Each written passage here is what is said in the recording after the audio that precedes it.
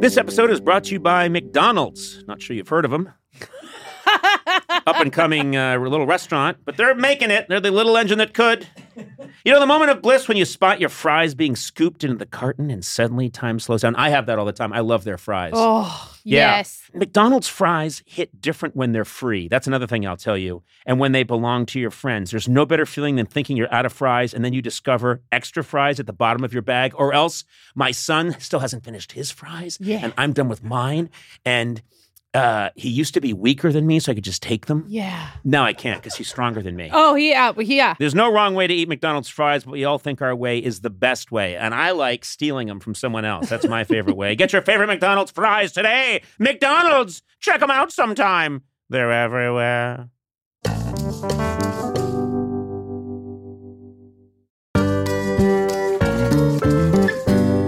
Sona, how's your sock drawer looking? It's messy. There's a lot of single socks. Yep. I think it's time for a little spring cleaning. Oh. Check out Bombas. Once you try a pair, you'll never look at socks the same way again. I should know. I like my Bombas. Their spring collection has new garden party socks that bring the party to your feet. My feet have never been to a party. They've got stripes and florals and new vintagey colored rib socks. You know, when I'm wearing Bombas, I feel like my feet are being caressed and cared for in a way they never have been in my life. Get comfy this spring and give back with Bombas. Head over to bombas.com/Conan and use code Conan for 20% off your first purchase. That's BOMBAS.com/Conan and use code Conan at checkout. Ugh.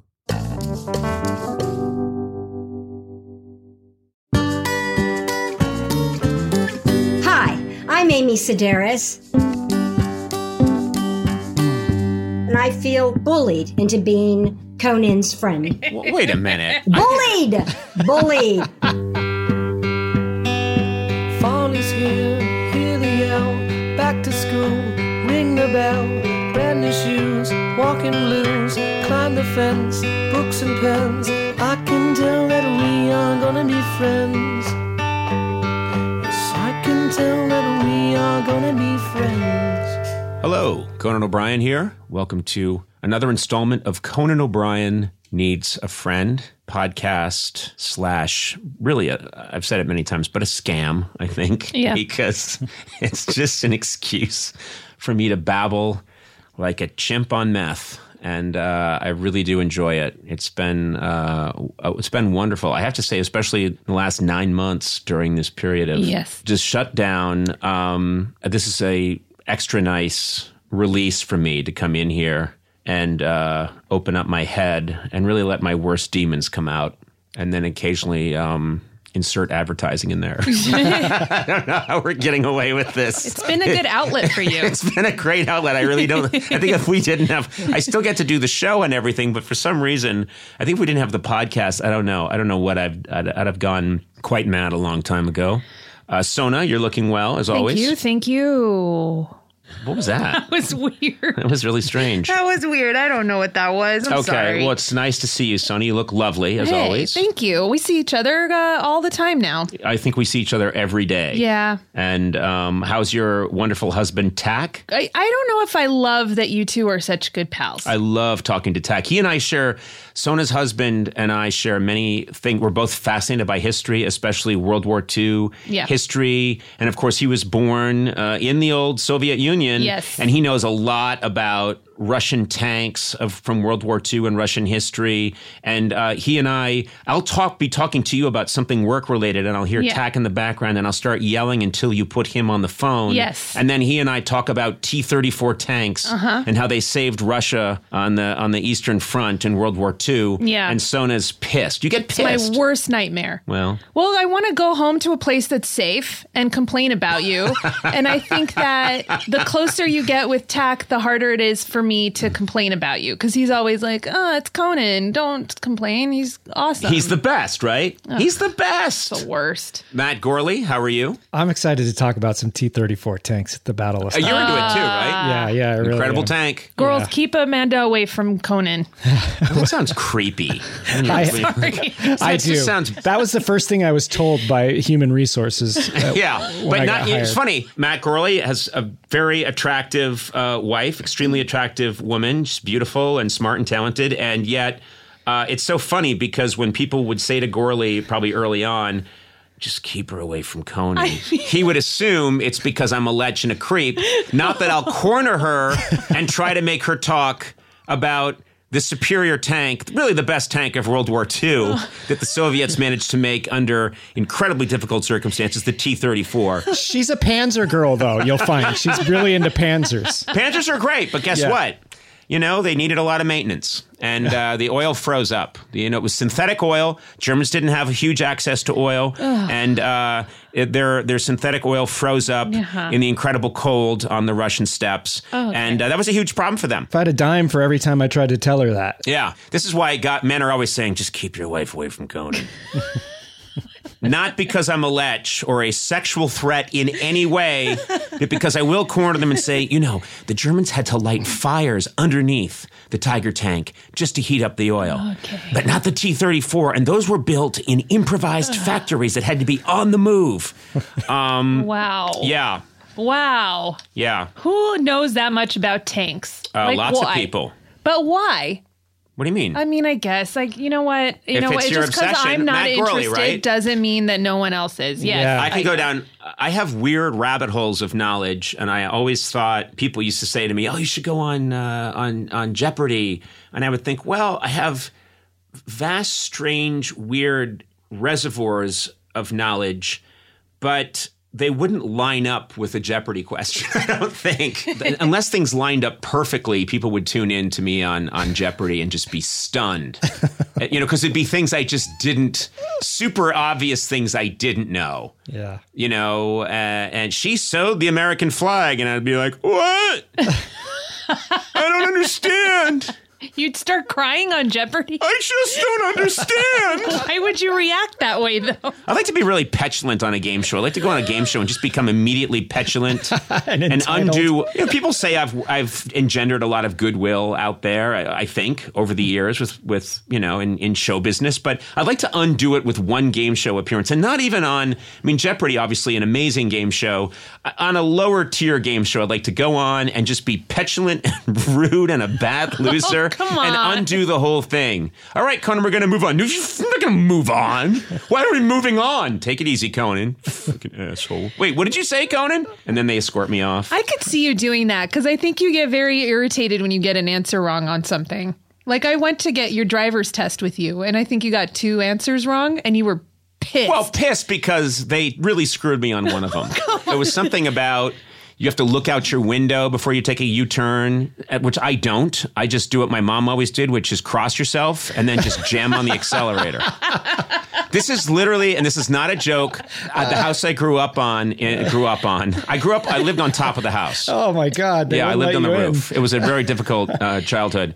But they just shoved me up through a skylight and said, come on back down when you're ready for college. I grew up at this house that has a very narrow driveway, and the only way out is you have to back out slowly.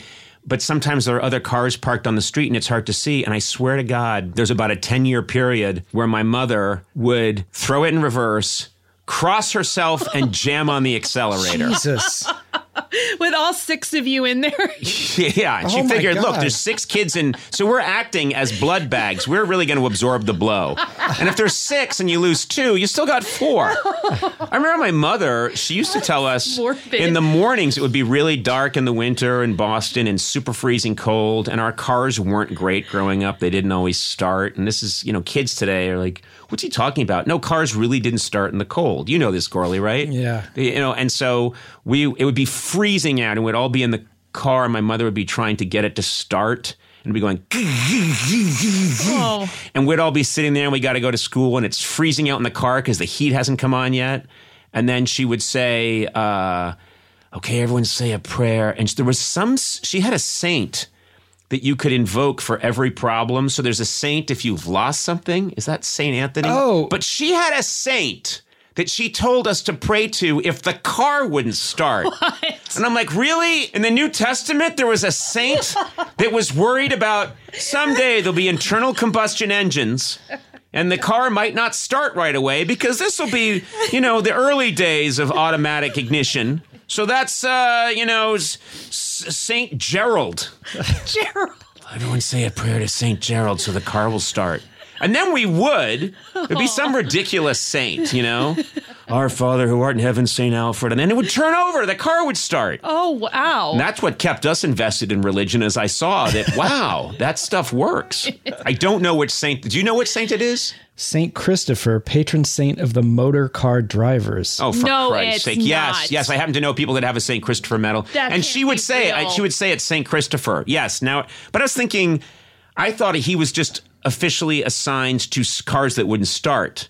But I guess they just decided to make him a blanket car. Was he like a late ad saint? Like a contemporary saint that had something to do with a car? No, he wasn't some saint that was ordained in Detroit in 1977, just in time for the rolling out of the new Pontiac. We got a new Pontiac coming out. Hey, Christopher, come off the line. Yeah, what do you want? We're going to make you a saint. You're the saint of getting cars started. What? All right, what's in it for me? Not much. You have to die. You have to be dead, so we're going to kill you. Oh, shit. Wait, so if a saint already exists and then a new invention happens, they'll be like, okay, give cars to that one. Yes, I think so. That seems weird. Well, who gets Siri then? That's a good question. I don't know who gets Siri. That's a really good question because now even in the last few years, they've added whole swaths of technology. Is there a saint you pray to when your website goes down because your internet's lost? Right. Or you can't get your Bluetooth connection? They should assign a saint to that. Yeah. You know what we should do? We should contact the Vatican. Okay. And I'm being serious, and I think they would take my call because I was raised Catholic. I think I've been a good Catholic. Yeah. We'll talk to the Pope. And I think they would get me right to the Pope. And I think I would like to ask, what saint are they going to assign to this new technology that's been unveiled? This is important. This is more important than, the pandemic. And blessing people who might be sick. Yeah, Holy Pontiff, which saint covers the Samsung refrigerator with a television in it? Yes. These are fair questions. Yeah. I wish to speak to the Vatican. Matt, would you arrange that, please? I'm on it. Okay. That was the sound of someone lying. We should talk because our next guest is scary talented. I love her so much. Yeah, she really is one of the most potently funny performers I've ever seen. She is just an absolute rarity. I do think people throw the term genius around. I guess when I'm walking by, I don't know, I hear it a lot. Oh. You made it about you. Just ruined it. You made this ruined it. About you. No. People occasionally use the word genius in comedy, and I think I never buy it. I think it should be reserved for science and great mathematical achievements or musical achievements. But this next guest, I really do think qualifies. She's a hilarious actress and comedian, from such shows as Strangers with Candy, BoJack Horseman, Unbreakable Kimmy Schmidt, and her true TV series At Home with Amy Sedaris. I am thrilled that she is with us today. Amy Sedaris, welcome. Your hair's so nice. It's luxurious. You should do a shampoo commercial. I really should. You should. My hair right now looks like Victoria Principles in a 1978 shampoo commercial. I should just be luxuriating in a bath with thick suds in my beautiful silken hair. Yes, you really should. It looks really pretty. I look pretty, don't I? This is a true story. My grandmother lived with us growing up, and once she said in front of everybody, and I was really embarrassed, she put her hand through my hair and she went, "You have a girl's hair. Oh. A girl should have that hair." And I was just, my brothers ripped into me like, a girl should have that hair. You have a girl's hair. That's what you have, a girl's hair. She was right. You do. I know. But then it got worse because later she saw me coming out of the shower and she said, "You have a girl's body." She did. She said, "You have a girl's body. You have a vagina." And I said, "I do not. It's just a very small, malformed penis." And she said, "No, it's a girl's body." You know, I'm going to tell you, you are one of the funniest human beings. You take my breath away. You're so funny. Wow. And, yeah. And not in a good way. I need to breathe. I need oxygen so many times. But I remember the first time I saw you, and this was the first time I had seen you perform, and it was before I saw you in Strangers with Candy, which I've been yammering about ever since it came out, because I think it's one of the funniest things ever made for any medium. But I saw you before that show. I saw you do a live show, and I didn't know what to expect. And you came out and you took a piece of Scotch tape and you taped your nose up. You have a name for this person. Well, then it was Piglet. Piglet was her name. You taped your nose up to like a pig kind of nose, and then you proceeded to shuffle your feet, sort of like Popeye, and you were the foulest speaking, most original character I had ever seen. I mean, I know that every time you came on my show after that, I would bug you to do Piglet, if not on the air, backstage. Yeah. But I remembered being, people talk about, I saw you and I was blown away. Well, I've said that many times and I've never meant it. But that just was seared into my brain. It was one of the funniest fucking characters I think I've experienced in my life. He fucked me in the ass, turned around and got shit in my pussy, motherfucker, and shit don't come out for free. I don't give a furry fuck who the fuck you fucked. David wrote those, and they had such a they weren't hard to memorize because of the flow of the words. Yeah. You fucked me in the ass, turned around and got shit in my pussy, and shit don't come out for free, motherfucker. I got bills. Yeah. Every word. But you were kind of shuffling your feet a little bit, and it was almost like someone in the Lollipop Guild. You know the way those guys, those guys shuffled their feet, and you were sort of doing something with your arms while you were doing it, and I don't know, my eyes. I couldn't stop laughing, and I think my eyeballs melted, and I was just so delighted. And then, of course, when your show came out, Strangers with Candy, and I know Stephen Colbert was in that show. You had a Paul terrific... Dinello. Yeah, exactly. Paul Dinello was in it, and you just had this terrific cast. You played Jerry Blank. And Jerry Blank, it's a podcast, but if you're listening and you're not familiar with Jerry Blank and Strangers with Candy, go look it up, and there's on YouTube 30 different ways that you can watch sections of the show. You play this character that makes this perpetual face. And it's kind of, and I swear to God, for years after watching that show, I'd get up in the middle of the night to pee or something, and then I'd walk over to the mirror and I'd do a Jerry Blank face. I'm constantly, that's how I entertain myself, is by doing Jerry Blank. And I would do little like, little That's mutter. gotta be tight, right? But you use every muscle in your face to do it. That's why all my muscles are in my face. And everyone thought, oh, you're wearing fake teeth. I'm like, no, I'm not. But that was a character we put in all our plays with David. Her original name's Mrs. Lexington. So I had the face down, and then we kept changing the background. Every play we did, and then we just decided, I'd put her in Strangers. So I had the face down for long, like a professional golfer. Yeah. And she was this character that had really lived a hard, long life and had a lot of adventures, and then goes back to school with kids and puts on a backpack and just tries to blend in. And it's the most absurd. It's got some of my favorite. I've talked to Stephen Colbert about this. I mentioned to him that one of my favorite pieces of writing is, I think your character, Jerry Blank, is in the hospital, and she's called like her family. And then at one point, Colbert and some other people come. They enter the room that you're lying in bed, and they say, "We came as soon as we felt like it." and they said it like, everyone says, "I came as soon as I could," or "I came as soon as I heard."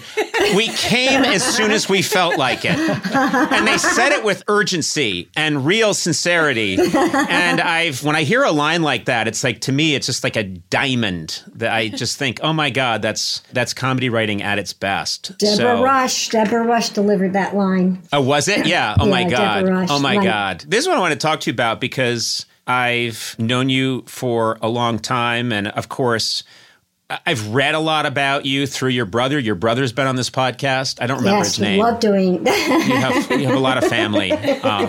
Otis. I think it was Otis Sedaris. Love doing your podcast. And, but he was on the show, on the podcast, and we've talked about you as well. But you are a very attractive person physically attractive person and attractive in every way, but you are physically very attractive. And I feel like you've spent most of your life trying not to be, It's so funny because we live in a society where so many people, and especially women, are like contorting themselves to fit this canon of beauty. And you are a classically very attractive woman, and then you're constantly and almost. I feel like you used to do this to bother your parents, right? It's like to get out. I sure did. Yes, we all did. I don't know what it's about more than, probably hiding behind something, but it's more fun. It's fun to play that. It's fun to put on a fatty suit or to look ugly. This is something your brother wrote about. Again, his name will come to me, but he wrote about you got some money and you spent it rather than putting it in the bank or doing something smart with it. You came into some money through, I think, the TV show, and you spent it on a fat suit? A fatty suit, but I couldn't afford the whole thing. So I said, okay, just make a bottom for me. That way I could stand behind a counter or a bar and I would look normal. But the minute I walk around, you're like, it's completely different. So why did you do this? Why did you do it? Well, my dad's very weight conscious and it was kind of just, I wanted to pull a trick on him. And, I could do it to Dad again and he'd fall all over for it. I mean, he'd fall again for it. But so I went home. I wore it on an airplane. I went home. I cleaned out the pantry. He just could not believe that I gained that much weight. And then he started blaming David, saying it was his fault and I'm supposed to you're supposed to keep an eye on her. Oh, baloney. I mean, it was like 3 days. It was a long time. So for 3 days, you wore this suit that was fat just from the waist down. Yeah, with sweatpants. I went and bought sweatpants that fit over them. They look great. I wore it on an airplane. Airplane and everything. So at any point, did your dad finally then want to go to talk to you about your sudden weight gain? He just yelled at me in front of David for 3 days. I mean, no, he couldn't. He was so disappointed. He was so disappointed in me that I would put on that much weight. And I milked it. I mean, do you have any whipped cream? Can you take me to the store and get, I did what I did, but. Do you have mac and cheese with extra cheese? I'll lose it. I kept saying, Dad, I'll lose it. That's what I kept saying. It'll come off. I'm still young. Oh, man. That was really good. Yeah, and also the way in Strangers with Candy, the makeup job that you did on yourself, you were just Jerry Blank was just so overly tanned and just... Well, that was me. I tanned a lot. I would lay out and stuff, but the only thing she really did was eyelashes. It took like 20 minutes, and then I put nicotine stain on my teeth. But that's it. Maybe a little color underneath my eyes, but that's it. Because, it was enough. And then I didn't have tattoos or heroin marks. But that's why I wore, my character would have those things. But that's why I wore a turtleneck with long sleeves.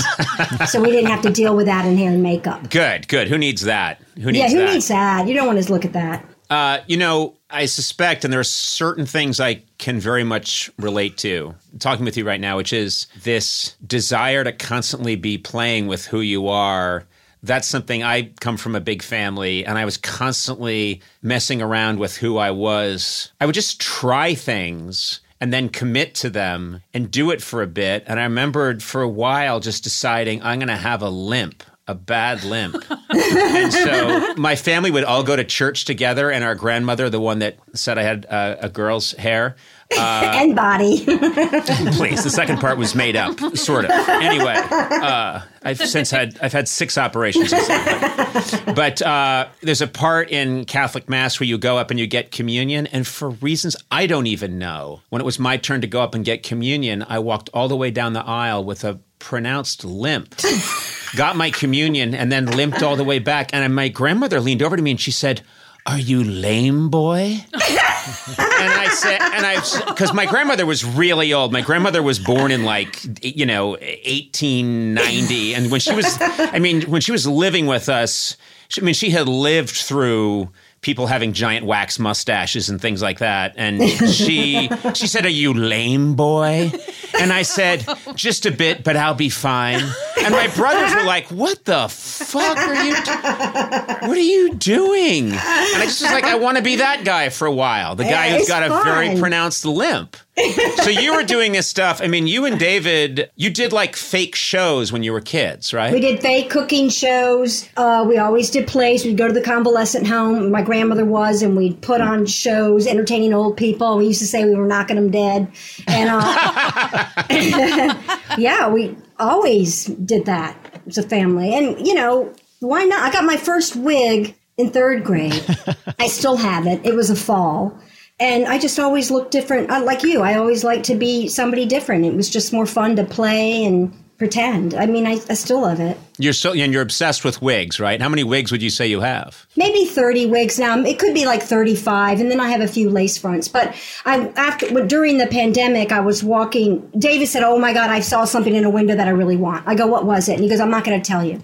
But I made him tell me, and it was a man's wig in this wig shop window. So I decided I'm going to go back tomorrow and get it for him. Stores had just opened up, so I went there. It was raining. I asked the lady. I kept pointing to the window. She's like, "What do you want?" So I went inside, and I said, "I want to buy that wet wig for a man in the window." But she wasn't there. It's not a friendly wig shop. They always give me a hard time. But I said, I was like, who else is going to walk in here and buy a wig without trying it on? It wasn't cheap. And then I thought, oh yeah, David would.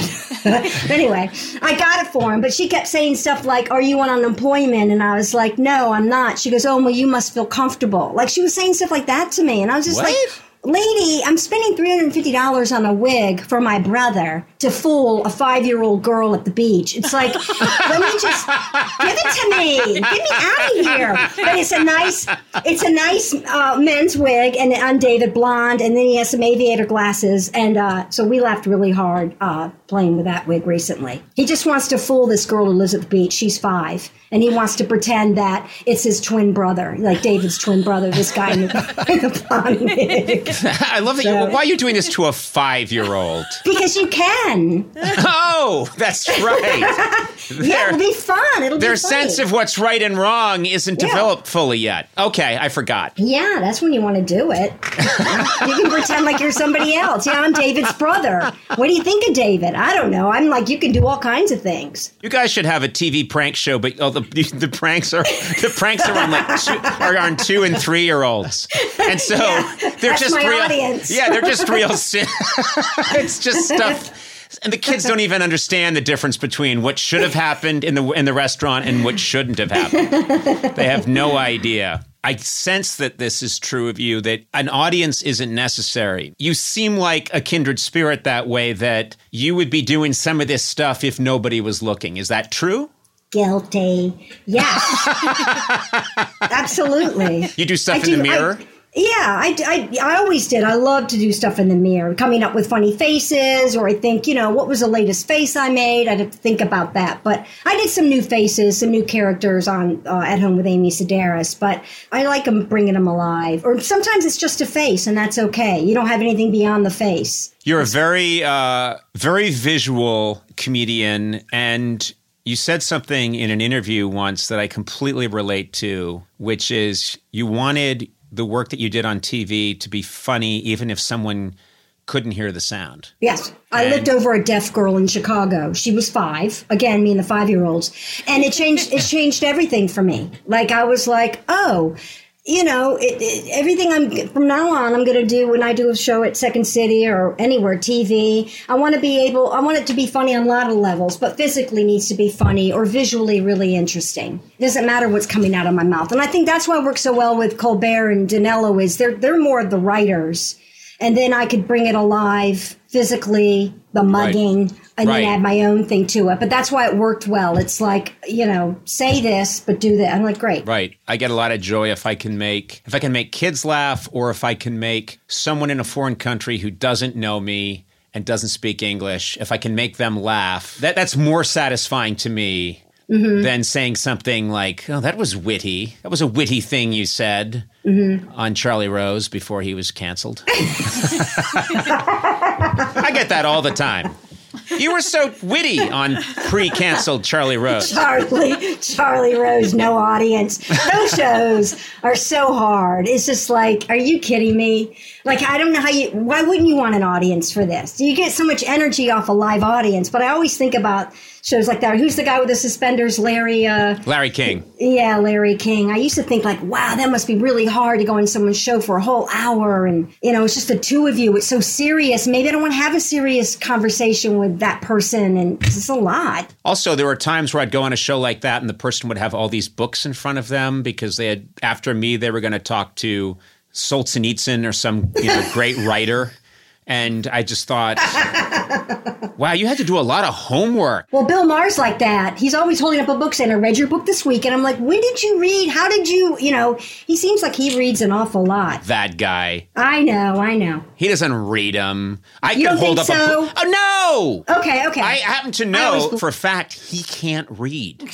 You don't listen to you. He can't read. I'm serious. What do you mean he can't comprehend? He can't see the word? No, he can't. Yeah, he was one of those people that's passing. He's able to get by without knowing how to read. And I've been with him at times where I've said like, oh, what's your reading there? And he goes like, well, why don't you take a look for yourself?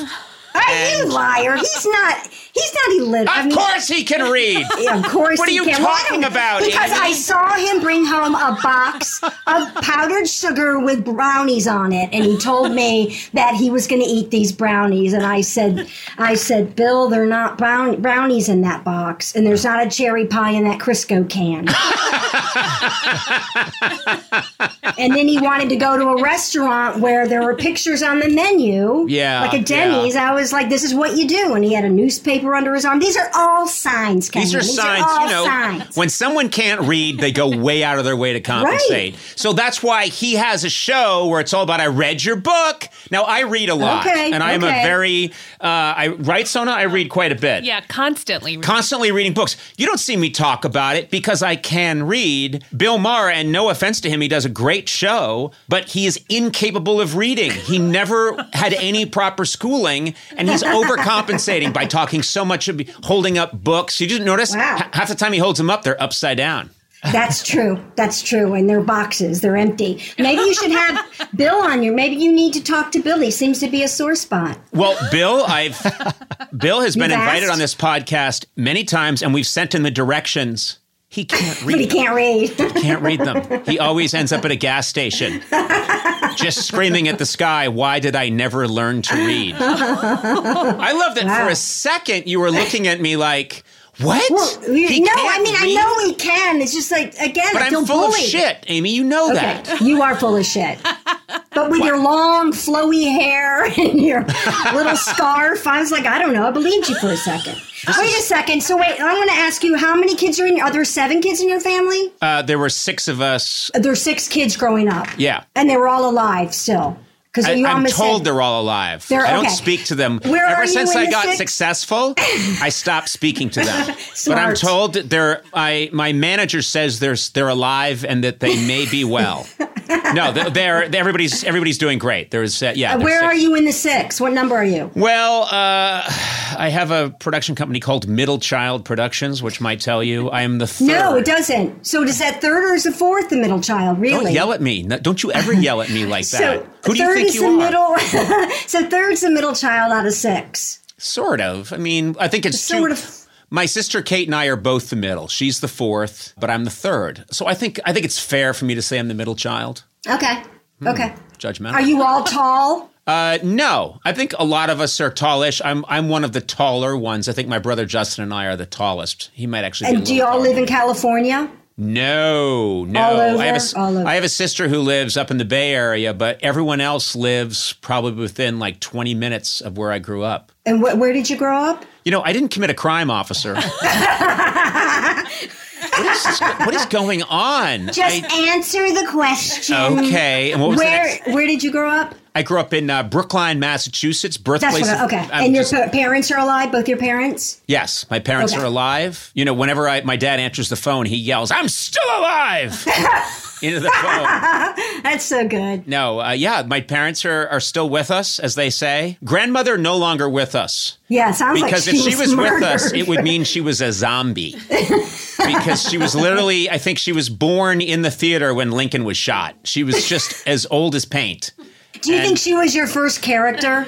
Like, because our grandmother lived with us too, Yaya, Greek woman, and I'd say she was my first real character. Like, you would do Yaya.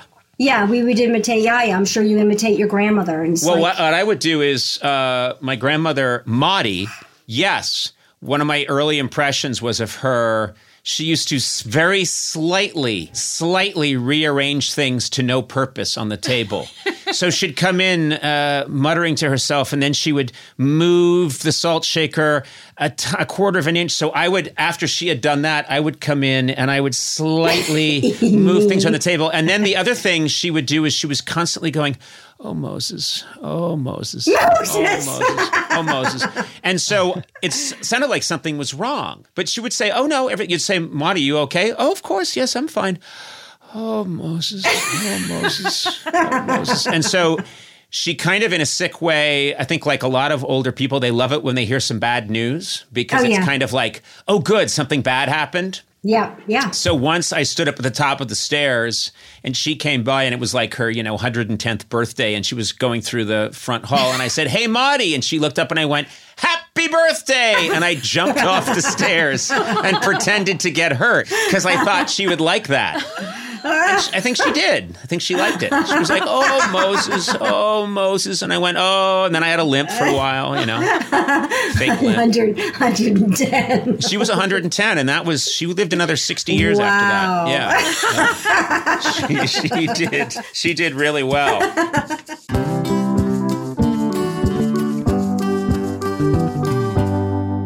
I got to say, everywhere I go, people are talking about Monopoly Go. And for good reason. It's an absolute hit. Yeah. I love Monopoly. People love Monopoly. And look, Monopoly's been around for a very long time. It's one of the oldest board games ever, okay? Okay. But lately I walk around and I just hear like, Monopoly Go, Monopoly Go, Monopoly Go. And I'm like, "Hey, what's going on? What are you guys talking about?" And they say, "We're playing Monopoly Go." You can play it with your family, your friends. It's a straight delight. There's always something new to do. Partner events where you can build on each other's boards and crazy tournaments with team events you can recruit your friends for, or you can just compete to outdo them all on the leaderboards. And when you're not messing with your family and friends, Monopoly Go is always throwing new stuff at you. They have taken Monopoly to the next level. I didn't think Monopoly had to go to the next level, but they did. There's timed events like massive multipliers for all your winnings and challenges like treasure hunts or money sprees that have fun new mini games, plus with tons of rewards to collect, like stickers for trading with friends and hilarious emojis that are perfect for gloating. There's always a reason to dip back in. Yeah. Man, they cracked it, They did. So join the fun. Download Monopoly Go now, free on the App Store and Google Play.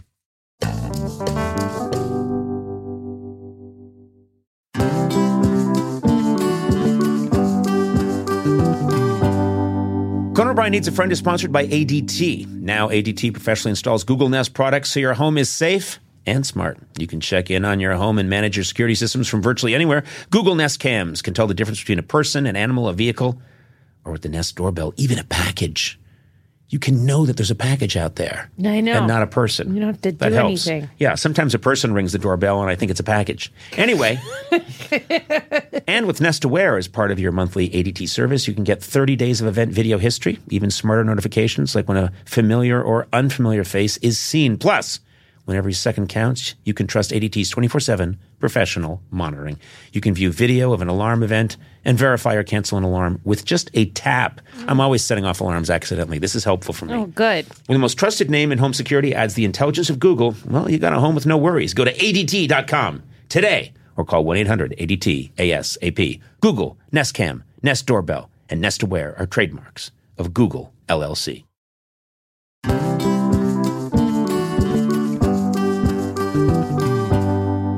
Come on, if most people are being honest, no one really knows what you do for work, right? Yeah, it's true. Yeah, especially if you're in what I like to call B2B. Oh, you know? what is that? I'll explain. Okay.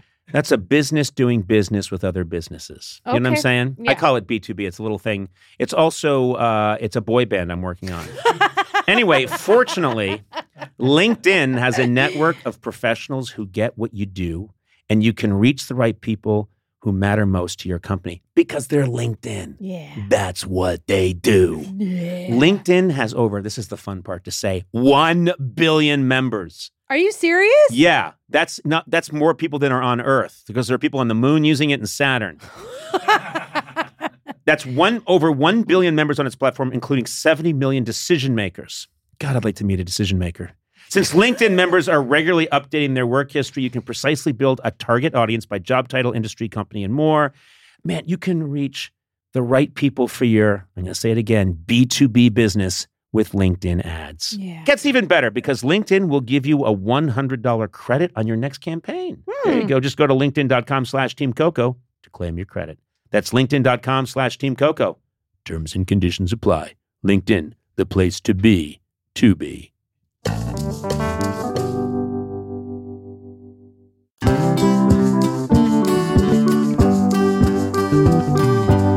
You know, I'm seeing you now. You're doing all these characters with your brother. You're seeing people. You're studying them. When you had regular jobs when you were young, it had to come out, like when you were working at a job. You know, you were a waiter or waitress? Would you ever do that? I did that. I was a cashier. I loved the microphone at Winn-Dixie, and they finally took it away from me because. What would you do with the microphone? Anything, insufficient funds on Terminal 5.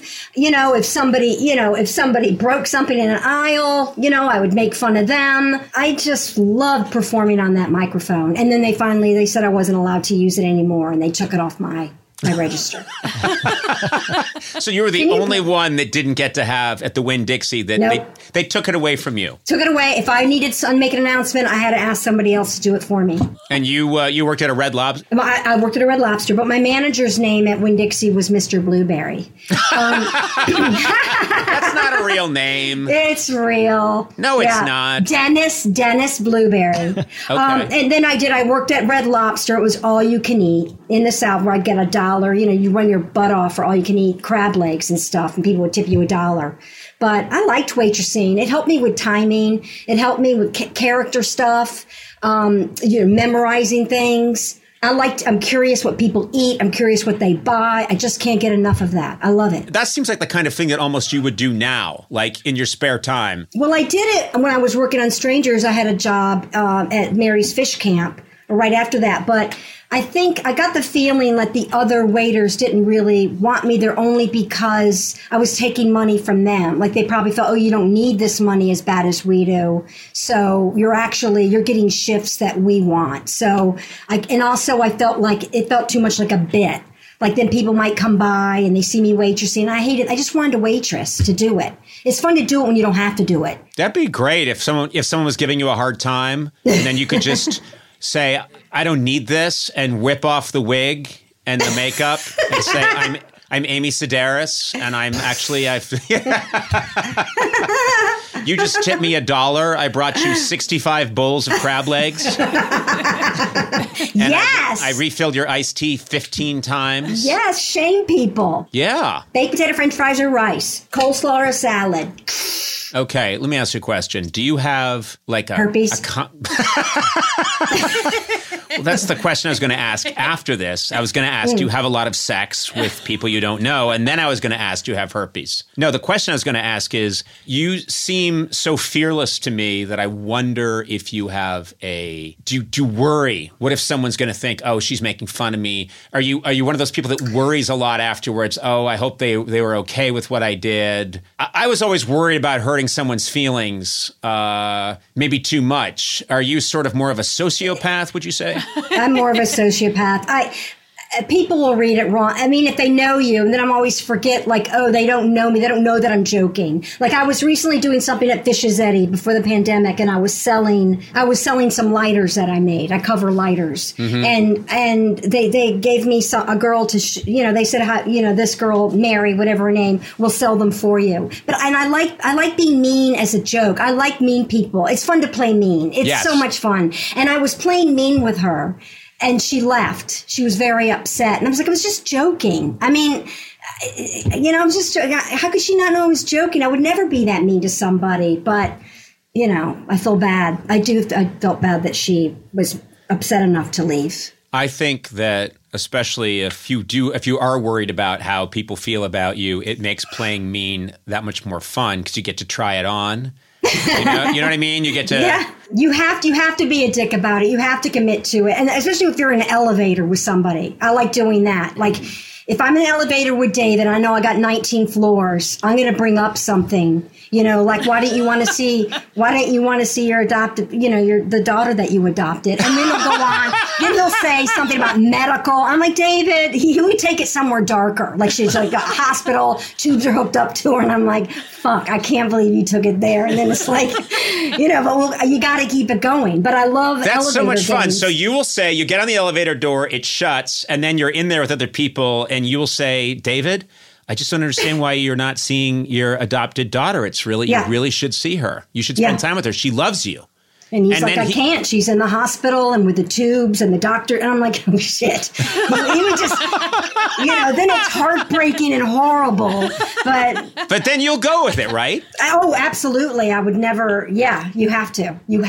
You'll say, she's calling for you. She's been calling for you for days. Or I'll say, well, they're allowed visitors now and the tubes look scary, but they're not scary. I don't know. I'm just trying to. Kid is like, oh, I feel wiped out by the time we get to the lobby. One thing you and I might have in common is if you added up the hours and hours and hours and hours of our lives, thousands of hours that we spent saying foolishness, and we're not moving the puzzle piece of civilization forward in any way. Where I can't say that we're accomplishing anything. I know. Right? Yeah, you're right. But we're laughing and we're making other people laugh, and you can't beat that, as queer as that sounds. Yeah. Right? Mm-hmm. No, it's that's something. No, it's good. And we're in the moment because we're playing. And I love, it's always fun to be in the moment. Always. Yeah. When you're right there, it's like you feel so alive. And I prefer that.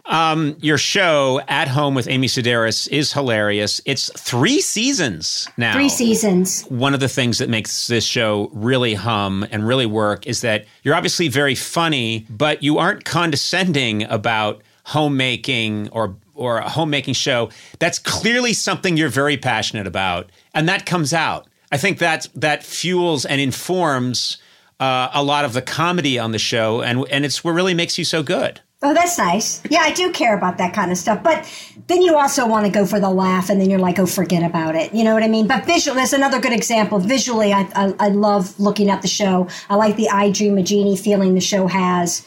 It's all on set. It's a nice little group of people. We have so much fun. In real life, you like cleaning your home. You enjoy it. I love cooking. I like cleaning. Yes, I do. I'm like, I want to bring back Hazel. I'd be a good Hazel. I do. I like running a household. Are you someone who gets upset if you're over at someone else's house and you can tell it's not tidy or that things are not as they should be? No, I don't get upset. I get I'm more obsessed. I'm like, oh, wow, that's I can't believe that you don't make your bed when you wake up. And not in a judgmental way. I really love to go to other people's houses and see what they do and they don't do. It says a lot about them. Do you go through their cabinets? Yes. Do you go through their medicine cabinets? Yes. Do you ever take things you shouldn't take? Yes. And I'll go home and I'll take a picture of it. I'll say, this is what I took from your house. I'll bring it back. Next time I come over. Yeah. But it'll be I do it in some stores, too, that don't have cameras. You like to take something every now and then. Do you ever steal stuff? Do you ever steal stuff? Yeah, I steal it and then I'll send them a picture and say, this is what I took from your store today. I'm just letting you know because your cashier should have caught this. I don't think it's stealing if you send them a picture of it afterwards. Right, I honestly don't. Well, I don't steal. That's true. I don't steal in real life, but I steal I steal and let them know that I took something. Okay. Yes. Okay. Yeah. So you don't call it stealing? No. What would you call it? Well, you're testing the perimeter of their security. Yeah. That's what you're doing. I like that. That's awesome. Yeah, that's all you're doing. That's all I'm doing. Yeah. You're texting the Rolex store to make sure that Sona has admitted on this podcast that she used to steal regularly. I did. I was when used to, like a week ago, or you mean when you were a child? I would say the last thing I stole was maybe 8 years ago. Okay, what'd you steal? I stole a headband from Urban Outfitters. And I wore it out of the store, and I passed several workers, and it was like it was just a rush to know that I was stealing it, and they were watching me steal it. Okay, Winona. It was the thrill. It was the gosh darn thrill of it all. Oh my God, I just love it. I have to say, I kind of know what you're talking about, that I've had that with grave robbing. It's just the feeling. It's the feeling of like, the caretaker isn't here. I've got a shovel. I start going. I think I'm going to get caught, but then I get 6 feet down. I hit the wood. No one's come out yet. Some people came by and they think I work here. And then you open it up and you don't know what you're going to get. You know what I mean? And then you get a tie clip. And it's like, this is a decent tie clip. Robbing graves. Well, whatever. It's a thrill. I relate, Sona. It's the thrill. Okay, it's the same thing. It's the same thing, whether it's a headband at Urban Outfitters or me digging up a grave in Newton, Massachusetts. You know, it's the same feeling. The thrill of doing something so gosh darn unusual. I read that in the Our Bodies Ourselves, when you had to prepare and do monologues to get a job. I would memorize something from Our Bodies Ourselves, and there was one in there called rimming. And this lady was like, the thrill of putting something small in your anus during lovemaking. The thrill of doing something so gosh darn unusual. She said that? Yeah, that was her little monologue. And I would memorize these things, and I never got the part, but they all laughed. Big surprise. Why not though? Wouldn't you rather hear that than something from, the effect of gamma rays on Man in the Marigolds for the 1900th time? I know. So you'd go in there and you'd say, would you ever add anything to it? Like it was a stapler, or get a little more specific? No, I would stick to it and memorize it word for word. That's what I should be doing with all this downtime we have. Go back to that book. It's hilarious. Our Bodies Ourselves. Well, I just like it. It's just a fun book to pick up and read. Read things about people's relationships, dryness. It's just fun. I guess that's a real issue for some people, I don't know. I'm very uncomfortable right now. Oh, okay. Terrible with anything vaguely sexual. Okay. I don't even know if dryness is sexual. I don't know. It's sexual. Is it really? Sexual. Absolutely. Not something I've encountered. Sorry, but ladies are pretty happy to see this guy come down the pike. I'll tell you that much right now. Listen, I don't know what the fuck just happened. This is awful. This is awful. And you know what? It's your fault, Amy Sedaris. Oh, God. It's your fault because you don't have barriers, and then I lower my barriers. Okay. So this is all you that did this.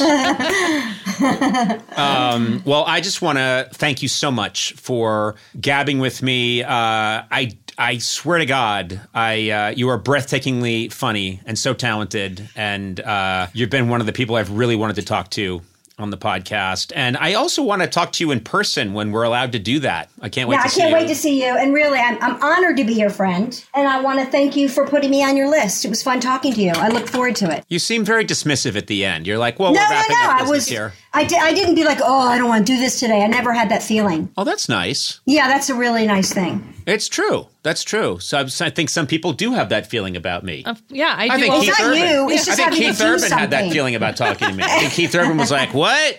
Him, the American, and then he was like, all right, I guess I'm in Australia, and Nicole Kidman was probably like, wait, you're talking to him, but why? Are you getting paid? No, I'm not getting paid. I'm just going to talk, Oh, God. I know if that's not a knife, Worst accent ever. Terrible. I think my accents are really good. Throw one at me. Not yours, that country's accent. Oh, thank you. I'm glad we were clear about that. Australia sucks. Well, he was born in New Zealand. Anyway, I just like to throw in how smart I am about places. You are. Amy, thank you so much. Thank you. Thanks for saying such kind things. Well, I'll see you when all this is over. Yes, and it's going to be over soon because I'm working on a cure. Oh, yeah. Okay. You should go in the kitchen and whip up a COVID cure. I bet you could do it. David always tells people in the stores that he's a doctor. And he works on children's eyes. He replaces their eyes with buttons. And I'm like, what are you fucking talking about? Especially if he knows in another language. I go, what did you just tell that lady? He goes, that I was a doctor and I operated in children's eyes and I replace them with buttons. Well, now I got to get David Sedaris on the show to talk to him about that. So I'm doing a lot of Sedaris family counseling here. All right. Thank you so much, Amy. I love you, and I hope I see you real soon. Okay. Bye, Conan.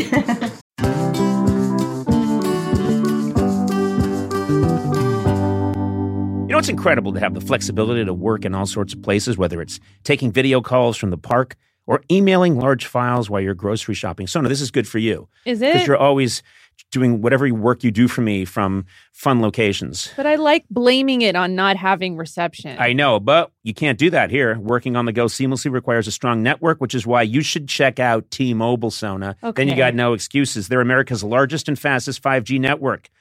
With T-Mobile, you'll be covered in more places with the 5G speed you need for your life on the go. Plus, they also cover more highway miles with 5G than anybody else. Check it out if you don't believe me.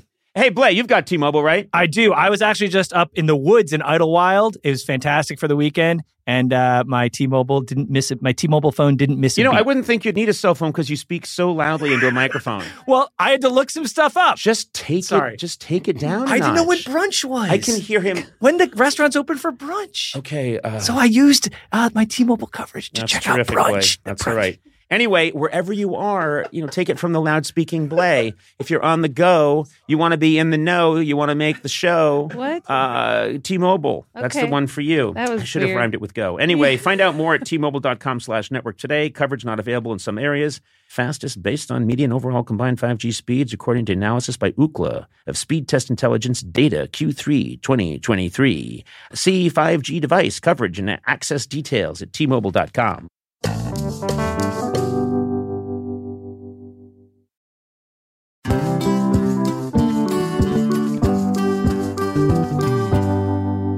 On the way in today, Sona, I was thinking about just how much has changed over the years. Yeah. You know, when I was a kid, we were all dancing the jitterbug and the Watusi. Okay. And then you grow up now and there's mosh pits and everything's gone cuckoo. There's this new thing called rap. I don't know what's happening anymore. But guess what? In a world full of change, there's one thing that hasn't changed. Mm-hmm. The great taste of Miller Lite. Are you with me on this? Oh, yeah, I'm right there with you. Yeah. And another thing that hasn't changed is that it's less filling. Yeah. I hate a filling beer. When I have a filling beer, I just want to sit down in a beanbag chair for 6 days, but not with Miller Lite. So what's the best thing about the original light beer? Mm-hmm. Back in 1975, the big debate in America was what's more important, that it's less filling, Miller Lite, or it tastes great. Yeah. The cool thing is when we all realized it's both. Okay. It's less filling and it tastes great. Yeah, right. Everybody wins. Everybody wins. Miller Lite keeps it simple. Undebatable quality, great taste, only 96 calories. You don't have to choose what's best. Miller Lite has great taste and it's less filling. Tastes like Miller time. To get Miller Lite delivered right to your door, visit MillerLite.com/Conan. Or you can find it pretty much anywhere that sells beer. Yeah. Celebrate responsibly. Miller Brewing Company, Milwaukee, Wisconsin. 96 calories per 12 ounces. Fewer calories and carbs than premium regular beer.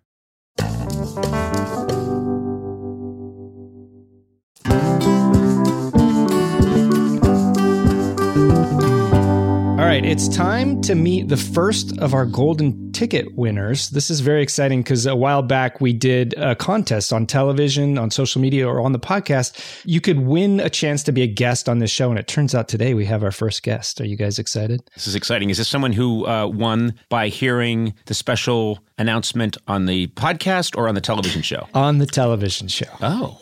Announcement. You still don't know how it worked. No, I don't know how. I'm going to be honest with you. I don't know how it worked. It was, what did you hear? What did this person hear when they were watching television? Well, I'm the podcast guy, so I don't know what they saw on television. I don't know how it worked either. So you don't know how it works and you're giving me shit? Yeah. I don't know how this happened, but this person is here and this person's name is? Bailey. And she's from Santa Monica, and we'll bring her in right now. Great. Hi, Bailey. Hi. Hi. Hey, Bailey, how are you? I'm good. How are you? We're really doing well. I guess I'm in the awkward position of saying congratulations. You get to talk to us. Man, did we set the bar low. This is not Oprah. There's no Lexus with a bow on it waiting for you downstairs. It's just us. But we're thrilled to get to talk to you. Thanks for participating. Yeah, of course. I mean, I was wondering how much of the golden ticket aspect was going to be part of this because, you know, I am still in my house. Like, I haven't gone anywhere. You didn't send me any chocolate. I don't seem to be getting anything except this conversation from this. You know what? So far, you are a perfect Conan fan. Yep. In that you are sardonic, not impressed. Yeah. Totally. Yes, this is on point for all my fans. Trust me, I haven't talked to my people, but I'm sure there's so much more involved than just getting to chat with us on the this pod. is it. Are you sure? This This is might it. be This is all it is. Yeah. Yeah, You know what? sorry. This is it. No. We'll send her some chocolates. What's some chocolates? Just We get don't some- even, you don't make chocolate. We'll We're just get- going to I go know, we're buy just gonna- some from CVS. Yes, and then put my logo Coco's on. in his name. Come on, Yes, it's gotta be. exactly. It'll say 80% cocoa on the back. There you go. I'll go to Perfect. Costco. Okay, and then Sona, try and find a really old used car. What? What? Just a car that's not safe, but What's the budget? I'll talk to you afterwards. Less than $150. Less than $150. Yeah. Okay. Bailey, listen, your life's going to change in so many ways. First of all, the conversation should really be about you. You're in Santa Monica. Yes, I am. Tell us a little bit about yourself. You listen to the podcast? Yes, I do listen to the podcast, but it's actually the last thing I know you from, obviously. That's nice. Yeah. You saw me first as a model in the 1980s, a Calvin Klein model. Definitely a model, you know, part of my life forever that way. Hair model, clothing model, you know. Yeah. Bailey, what are you doing? Listen, I gotta start high and then we'll just go down. I don't think you know how this works here. Matt, you know how this works. You're still at the Sam Ash. I know what's going on here. So you live in Santa Monica. Yes, I do. I walk around Santa Monica. Do you ever see what looks like a tall English woman walking around, maybe sometimes with a golden retriever? No, I don't, but I will definitely keep an eye out for that woman. She seems lovely. Yeah, I am. During the pandemic, I've been going on these epic walks. I took a 9-mile walk last week, and I went all through Santa Monica. Oh. And I can be identified because I'm wearing a Crocodile Dundee hat with the little teeth that I picked up in Australia. That's my claim to fame. That's all I got. So if you see me, come over and say hi and stay within 6 feet. I definitely will. I mean, that hat is actually where I know you first from, if I'm going to be totally honest. Bailey, do you know what to yell if you see Conan out in the wild? Do you know what you're supposed to yell at him? I actually don't. I mean, I assume "Hey you" is kind of a good start. But... Hey you is fine. Yeah. No, Yeah. it's Katakai as God made her. Yes. Yeah, but please, Let me just write this down. God. Well, I can tell you're just beside yourself with delight and glee. Yeah. It's hard for you to hold it together. You haven't made sense since you got on. You just keep crying. I'm hysterical right now.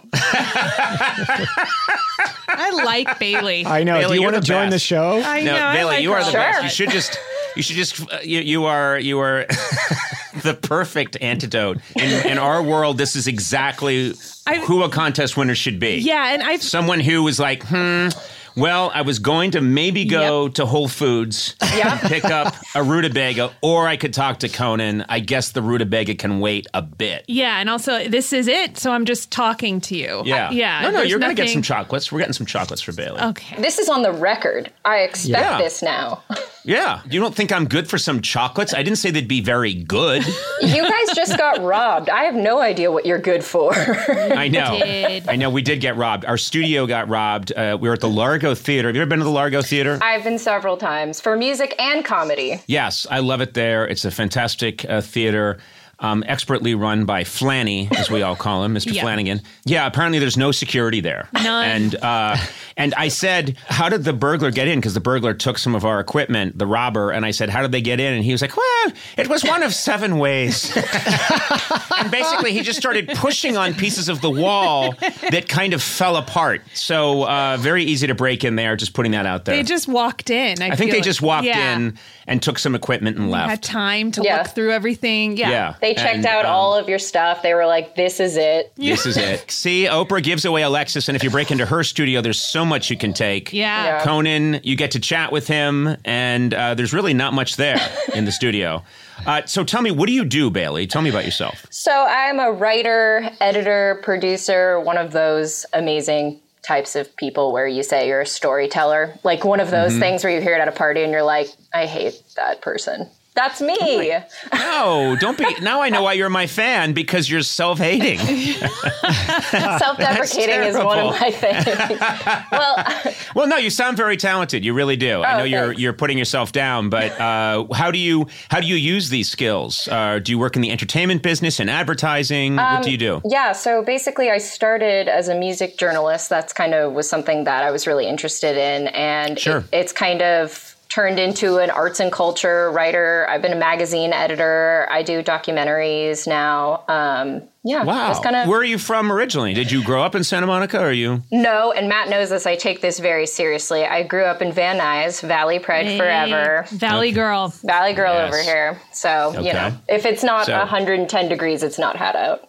Yeah, right, exactly. If your house isn't surrounded by 4, count them 4 strip malls or mini marts, it's not a home. It's not a home. You need to be able to walk to a 7-Eleven in either direction. Yeah, I definitely have 2. On 7-Eleven day, that's where I kind of I make my route. I'm still very upset at them for the 1 year they gave the little cups. I don't know if any of you are into free things as much as I am, as you can tell by me entering and winning contests like this. Yeah. For nothing. You get nothing for free. But, you know, at 7-Eleven, usually they give you the normal cup, and this time they, Well, Bailey, I am very impressed with you. I really am. You seem I really am. You seem like a very funny and witty and cool person. You'd be the person, and Sona, back me up on this. I would be talking to Bailey a lot at the party. Yes. To the exclusion of other people, and we would both be trying to self-deprecate the other. Yes. And then afterwards, it'd be like, I really like Bailey. Bailey seemed cool. Yeah. I would. Yeah. I appreciate that. I mean, I think it's probably the Irish Catholic, Boston heritage in us both. Oh, do you have heritage back in Boston, do you think? Well, my dad's from Andover. So. Oh, God, that does it. Oh, no. Yes, it runs, it's in the blood. Yeah. Yeah, we'll just one-up each other by going down on, how bad we are as people. Oh. You might be related.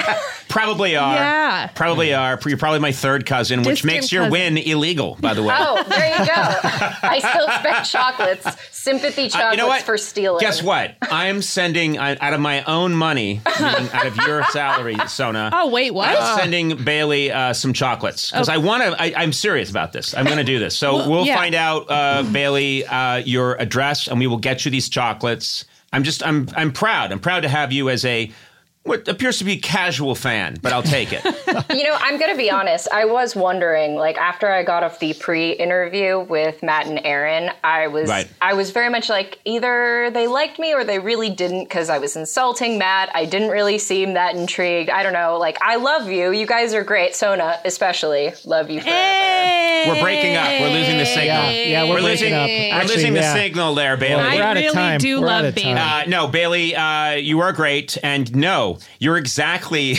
who I love as a fan, in that you barely tolerate me. That is my conception of a perfect fan. So thank you for being a cool, smart person out in the world and for liking the nonsense that we make. And I am sending you chocolates. Yep.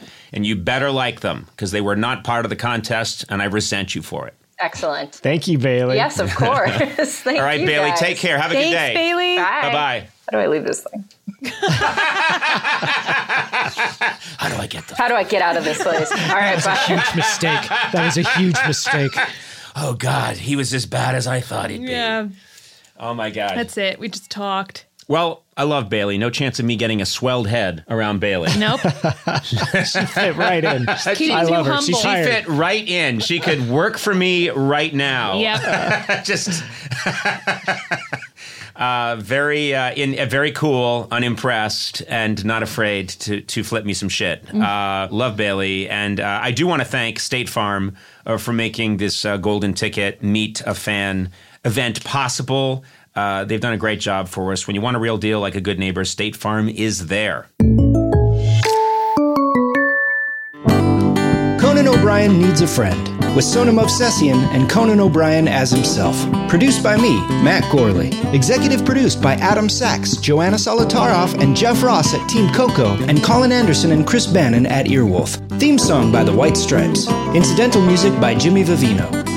Our supervising producer is Aaron Blayert, and our associate talent producer is Jennifer Samples. The show is engineered by Will Beckton. You can rate and review this show on Apple Podcasts, and you might find your review featured on a future episode. Got a question for Conan? Call the Team Coco hotline at 323-451-2821 and leave a message. It too could be featured on a future episode. And if you haven't already, please subscribe to Conan O'Brien Needs a Friend on Apple Podcasts, Stitcher, or wherever fine podcasts are downloaded. This has been a Team Coco production in association with Earwolf.